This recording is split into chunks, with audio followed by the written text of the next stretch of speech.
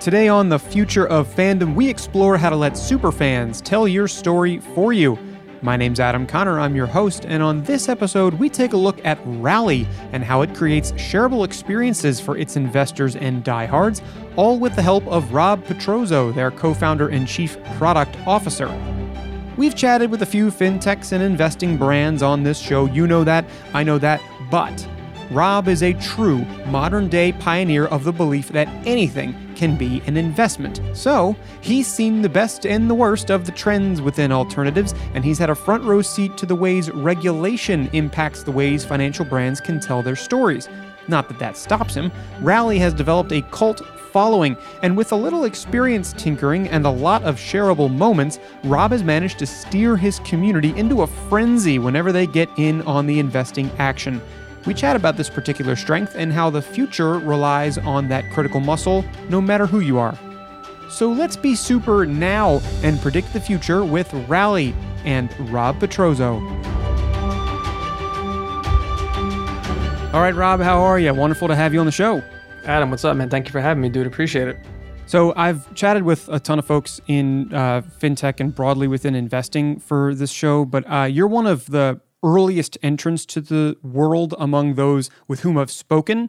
And just before we got on here, we were talking about just how we think alike, and also how even the concept of this show, we're doing The Future of Fandom, very much applies to the ways in which you've built the audience over the years. Now, before we get into the nitty-gritty of that, because it's interesting to me and our listeners, let's just start with a very brief description of Rally, for those who don't know. I assume most of them do. And also, like, why you founded it. Like, what pulled you into this world so soon? Yeah, so that's a good intro, and it's also true in that fandom is also something that we've always thought about from day one. So when we started this platform, the long and short of it is that it's intended to let regular people buy and sell fractional equity in unique, often one-of-a-kind assets that have a lot of historical and cultural significance. So every week we run initial offerings, which are kind of like our version of an IPO, and that allows investors of all income levels to purchase shares of assets similar to the way you might buy shares of stock. And then we do that with no minimums and no commission. And then we also facilitate a secondary market for those assets through registered broker-dealers within the app that allows you to access liquidity daily during market hours. So you can buy and sell based on bid-ask after that initial offering runs. So really, it's about taking these really unique assets that have great history, great stories. We do our best to tell that story within the app. Then we allow you to own real equity in it and really put it into a portfolio. So for us, when we founded it, myself and my co-founders, Chris and Max, we always talk about it as like these missed opportunities are kind of what led us to put this idea on paper. So Chris, who my co-founder I've known forever, one of my oldest friends, also one of my smartest friends, he's always really loved classic cars. But the idea of like owning the one that he wanted meant, making the decision to spend all of your money and go get money and live your whole life sort of working to find this one kind of $1 million thing.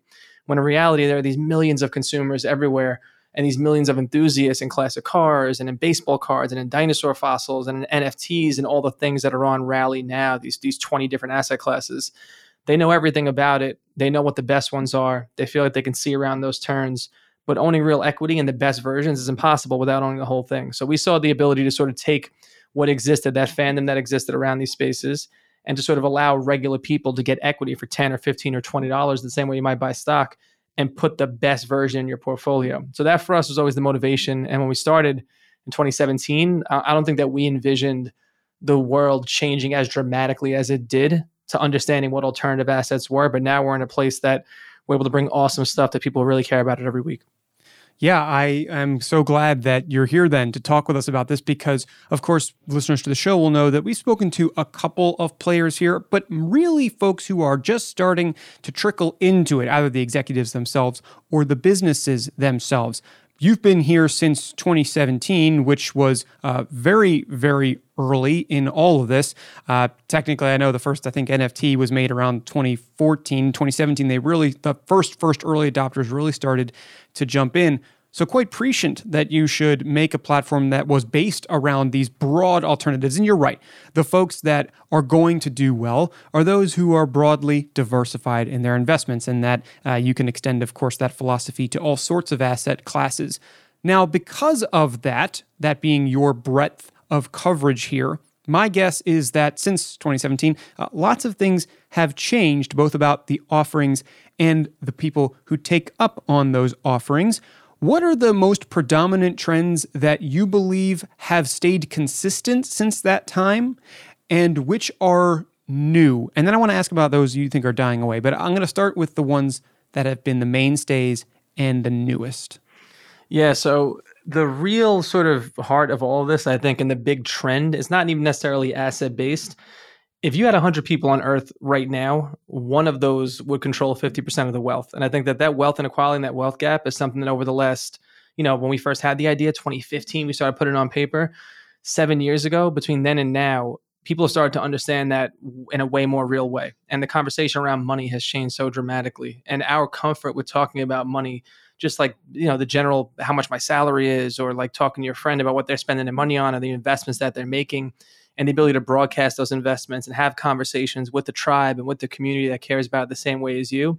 That's this giant fundamental shift. And I think it was happening over the course of the last decade with the proliferation of more of the investment tools for retail investors, starting with like the E-Trades of the world, leading into Robinhood and Coinbase and all the asset classes that everyone knows they can invest in now. And the conversations that like kids have with their parents about NFTs, all that has kind of changed, obviously, and become way more commonplace.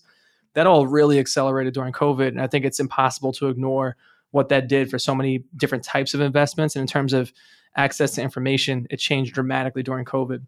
So what we saw on the opportunity that existed for Rally was always that the future would involve you investing and putting your money in the things you care about, and not necessarily as a discretionary purchase, as a true investment and true equity. The understanding of equity has changed so dramatically over the last 6 or 7 years since we started this business, that now trying to explain to somebody that a baseball card could be an investment, or a blue chip NFT can be an investment, even though that's so relatively new compared to everything else on the platform, it's not as hard as it once was. It's as easy to tell somebody, you can get a real return on a Michael Jordan rookie card, or on a vintage first edition book, a first edition copy of Harry Potter, for example.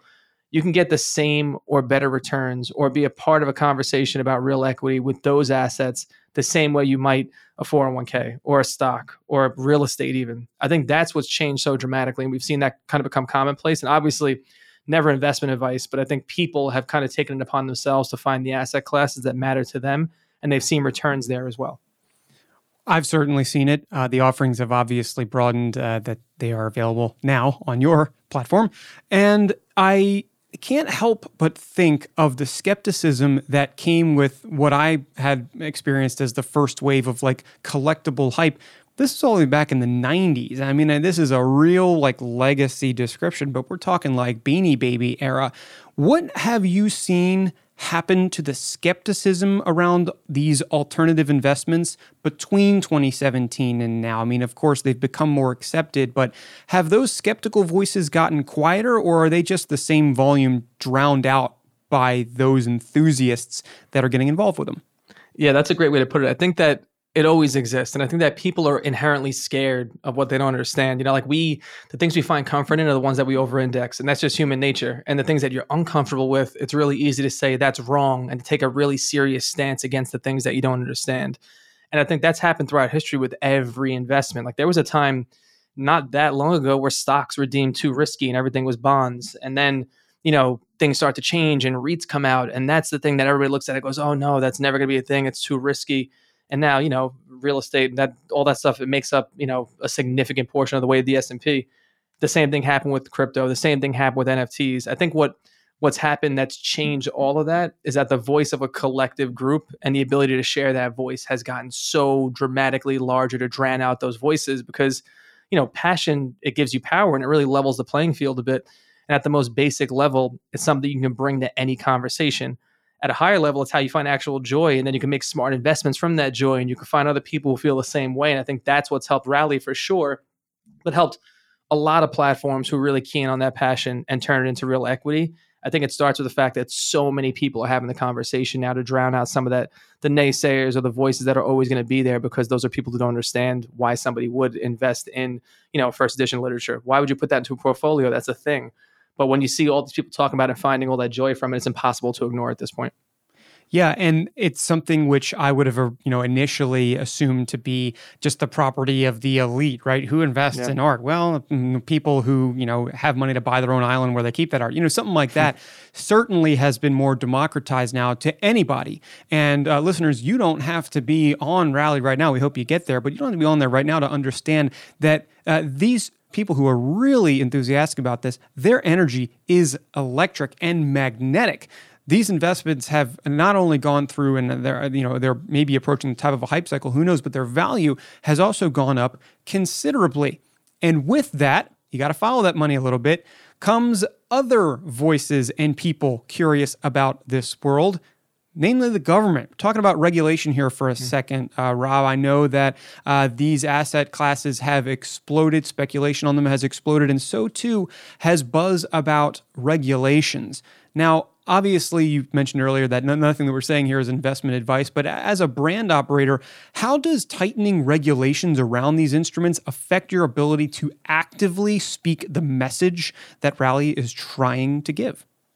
Yeah, I think it's funny because we kind of got lucky in that respect, in that we've never had like a ton of marketing or like even a true marketing function at the company. There's no CMO here. I do a bunch of the brand stuff. We have a great team that kind of on the operations side and on the social side that kind of just helps with sort of amplifying message. But our biggest driver and the biggest sort of push toward the flywheel that becomes the conversation on Rally has been our users. And we've always kind of relied on them to tell our story. We've been as transparent as we possibly can be with them at every step. And they've kind of taken it upon themselves to go to work and go to bat for us. What's happening on the other side is that, from a marketing perspective, we work with broker dealers who help us transact a lot of these individual assets. And they're the ones that, put their stamp of approval and go through the KYC process, and all that is all part of the platform.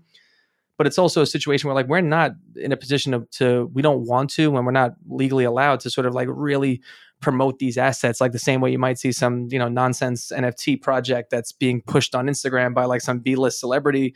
We would never do that. That's not a world we live in, because we really think about these as true investments, but also there's a lot of passion and a lot of information around these assets. And the group around them are the ones that tell the story the most appropriate, most effective way. And that's our user base. We always, and each of these assets is essentially a regulated security. So each of these are qualified by the SEC. They're Reg A Plus offerings, which was part of the Jobs Act, which was from, almost a decade ago at this point. But when Reg A Plus came out, the goal was to sort of, bridge that wealth gap. And it was a measure taken to sort of allow for regular people to be involved in some of the assets and the investments that only the wealthy had access to. We're a platform that's really about bringing more of that to life and working with the SEC and with the regulators to make sure that we're doing that in the most appropriate possible way. And that's also a big differentiator for us too. I think NFTs and the market and the unregulated marketplaces that are continuing to come out, we don't want to be on the wrong side of that. And I think that a lot of people will find themselves on the wrong side of it eventually. Working within the confines sometimes is a little bit rigid of the SEC and of the regulatory bodies, but it also allows us to sort of protect ourselves and protect investors in the most viable possible way. So that's always been a working relationship that we make sure is above board. Well, it's a relationship that you have to work at these days, especially as that skepticism maybe doesn't necessarily get louder in aggregate, but certainly within various projects that end up getting rugged, or things which are obviously scams that, as you mentioned, are easy pickings for celebrities and influencers, not so much for the actual investors of those things. So it seems to me that the way that you're able to speak loudly is through those fans. And of course, this is great not only for this show, but I have approached this topic over the last several years, listeners, even before this podcast. And so that's what gets me excited, because you have created fans. You have probably created super fans, and those people are very socially loud. And while maybe you can't do as much active promotion of what you offer as possible, as you'd like, rather, these super fans are the ones who can.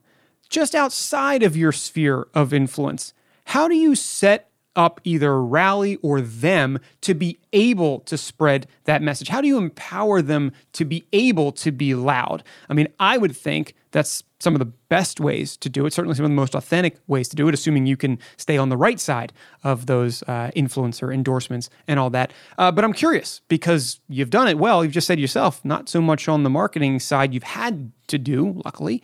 How have you maintained that? Yeah, I mean, I think the stories of each asset, we always look at those as like the celebrities. So it's, you can have, someone that you pay $100,000 to go all over Instagram and put it on their story and hashtag it as an ad. Or you can build something that people really care about and then link it to the story of the asset. So, whether it's like the Honus Wagner card, which is like the holy grail of baseball cards, and we have one on Rally, or, it's a dinosaur fossil from millions and millions of years ago, or it's a NASA, some sort of NASA vintage, something from Apollo 11, from a space shuttle. Those all have these stories that we do our best to tell inside the app as its own kind of mini editorial. The difference between us and a regular investment platform is that finance is inherently a zero-sum game, and it's like make money by any means. And there's sometimes nuance to it, and I think everyone wants to do the right thing in some capacity, but experiential value has been looked at as the polar opposite of investment value forever. And that's why Tesla kind of feels way different as a stock than it does as a car company. And that's why Elon Musk, when he's tweeting and going crazy, people aren't like, oh, he's talking about cars right now. He's talking about the experience and everything around it. And he's very, very opinionated. That's part of the story that he tells and the story that his tribe tells, that everybody who's in that cult of Tesla is going to tell that story for better or worse in the same voice as Elon Musk. What we try and do on Rally is that we take these assets that are really celebrities in their own right.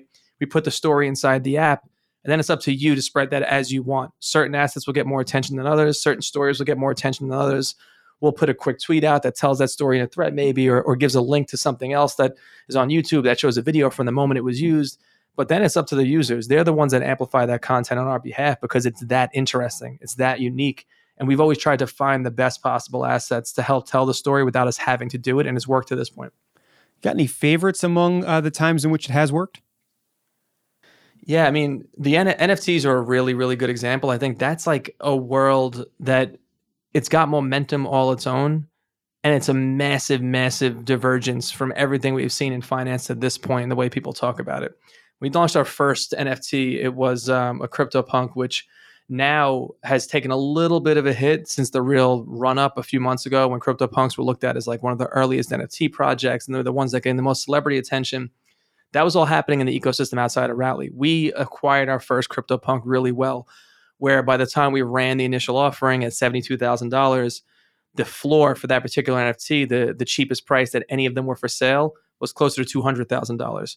So at that point, you had this mechanism where everyone looked at it as an arbitrage opportunity that was investing on Rally. It was also the first NFT that we brought to Rally. It was before the peak of NFTs, where you're allowing users to kind of use their insight and see around that turn and empower them to make a decision really early into a space. But also, the biggest difference with the way NFTs work on Rally versus the way they work if you were to buy from OpenSea or from one of the third-party platforms is that it doesn't require you to own crypto or to have a wallet or to have a seed phrase tucked away somewhere or to have a ledger. It doesn't require you to link a wallet when you get to a separate website. It's the same transaction you make by buying anything. You're linking an ACH or a bank account and then making a one-click purchase. I think that was the big differentiator, doing it with NFTs, doing it with an underpriced NFT, and then doing it with one that was a marquee blue chip NFT, doing it really early. Putting that out on Twitter once, saying it's going to be live in a week, was enough to generate the type of interest that we had never seen before from any offering. And that was one of the best days in terms of new investors, in terms of engagement, in terms of every measurable metric on Rally, the day that offering went live for that CryptoPunk. And then we have this little mechanism at the end of each offering where once you make your investment, you get a little shareable card that says you're in. It has an image. It talks about a little bit about what that asset is, and it goes to Twitter or Instagram or any of your social media accounts. And that was the most we'd ever seen anything shared from the platform ever, was after that offering was done. So now you have 4,000 people who own this really unique, significant NFT, and they're able to talk about it and be a part of this group that felt really closed off beforehand. I think that for us, it was a big win, but it was a bigger win for investors and for the people who were able to get their first NFT on Rally, of which 70, 80% or something like that, when we did our user surveys, had bought their first NFT on Rally. So anytime we could do something like that, where we're hitting on the zeitgeist, it's part of a cultural moment, but we're able to sort of break down the barriers to entry in such a way that makes you part of something you weren't sure you could be a part of. That's when it takes off on its own. And that was a really good example of it. Gosh, I'd say so. To be able to issue this, can we call it literally a status symbol to folks who had gotten in on this? I mean, anybody who, listeners, again, you should get on Rally, but whether you're there or not, if you've seen anything on Twitter about the latest shoe drop, I mean, I think the sneakers app does this, doesn't it? When they get it, don't they give you an image that you can share that says like, I got it or something? Yeah, with, like, I'll be honest, like there are certain growth mechanics that it's easier to think about what others have done successfully than reinvent the wheel. That's where we took it from. Like that was when I first started Okay. when I first started designing the first version of the app. It was one of those things where it's like sneaker culture is diverging right now with investment culture. They're all part of the same thing. What the Nike app does well is allow you to share your purchase after it's done. But they also foster a community where saying that you took the L and you didn't get in is as big a part of it. So even when there's like you didn't get the sneaker, the community that forms around that drop is so impactful and it's so important to the future of that platform and the community. Emulating that as best we could was always part of the thought process with the way that we do shareability on Rally. Yeah, totally. I mean, that is something that now that I've heard it and seen it elsewhere, and I have this like duh moment where I'm wondering why others don't do it, but maybe it's because they aren't like you.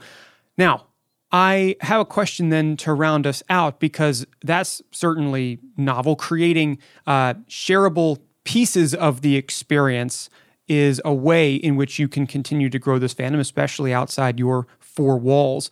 But as we stated towards the top, you were early to this broader alternative world, only back in 2017. Today, there are plenty of services out there. We've had a few on this show, dipping their toes into that world. It's crowding.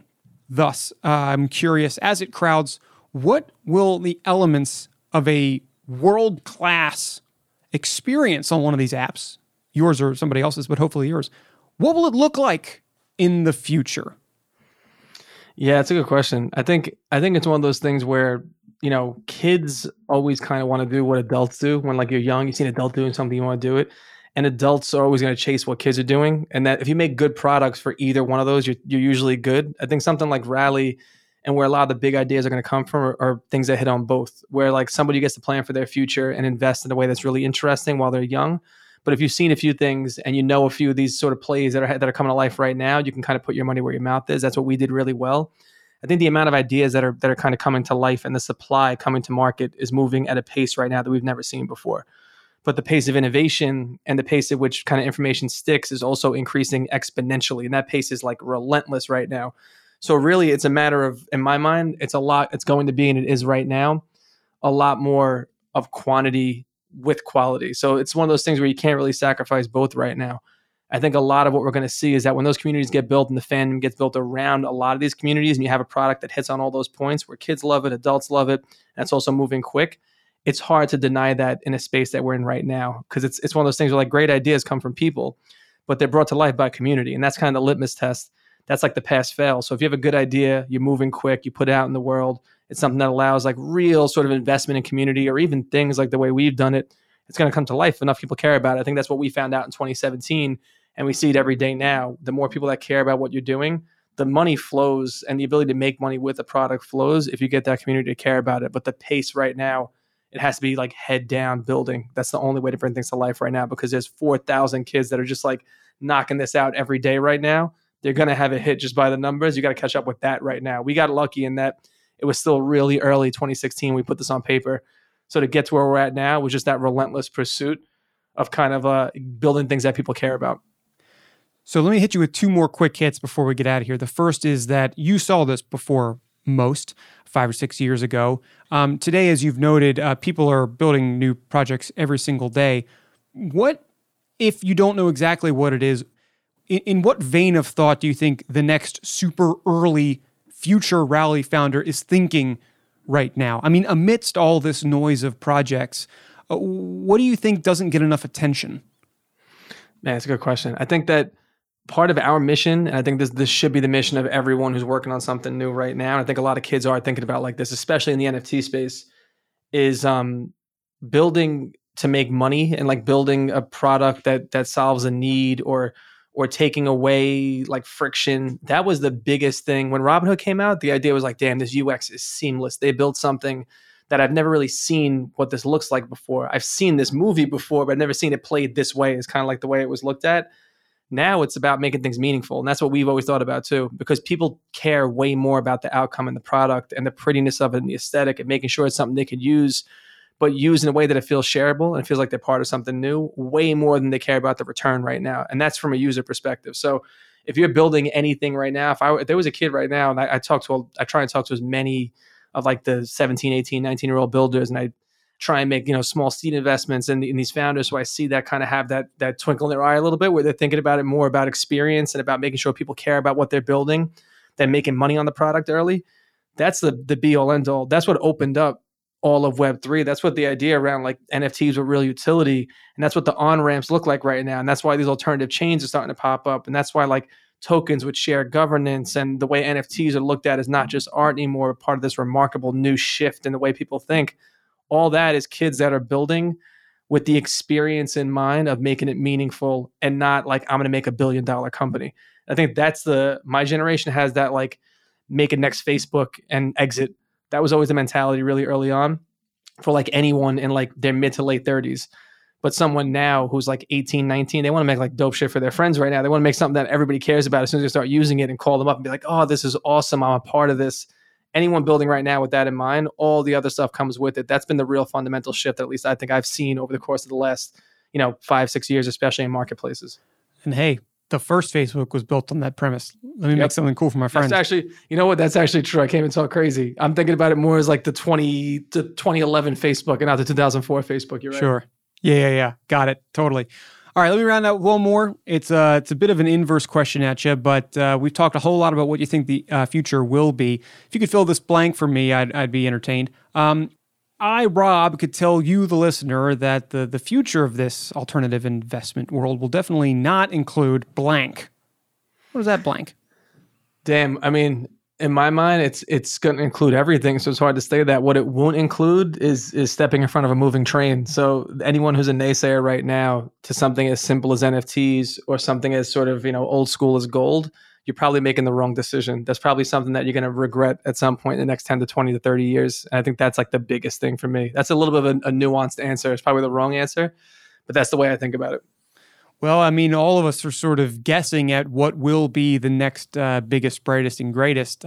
Thankfully, you've been there since the beginning, so you have a little more directional knowledge than most, and I'm glad that you've shared that here with us on the show. So, Rob, for telling us the rally story, thank you so much for predicting the future with us. Adam, thank you so much, man. I appreciate it. If you've listened all the way through, it's clear you like podcasts, or maybe it's just us. But in case it's the former, Rally has a podcast as well. It's called The Best Money I Ever Spent. Take a listen to their stories as well. They got Gary Vee as the launch guest. This host is a little jealous, not gonna lie.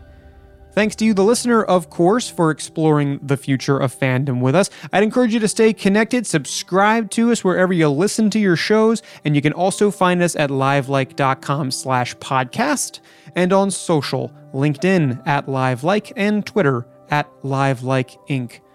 I look forward to predicting the future again with you real soon, and until then, I'm Adam Connor saying so long and thanks for being a fan.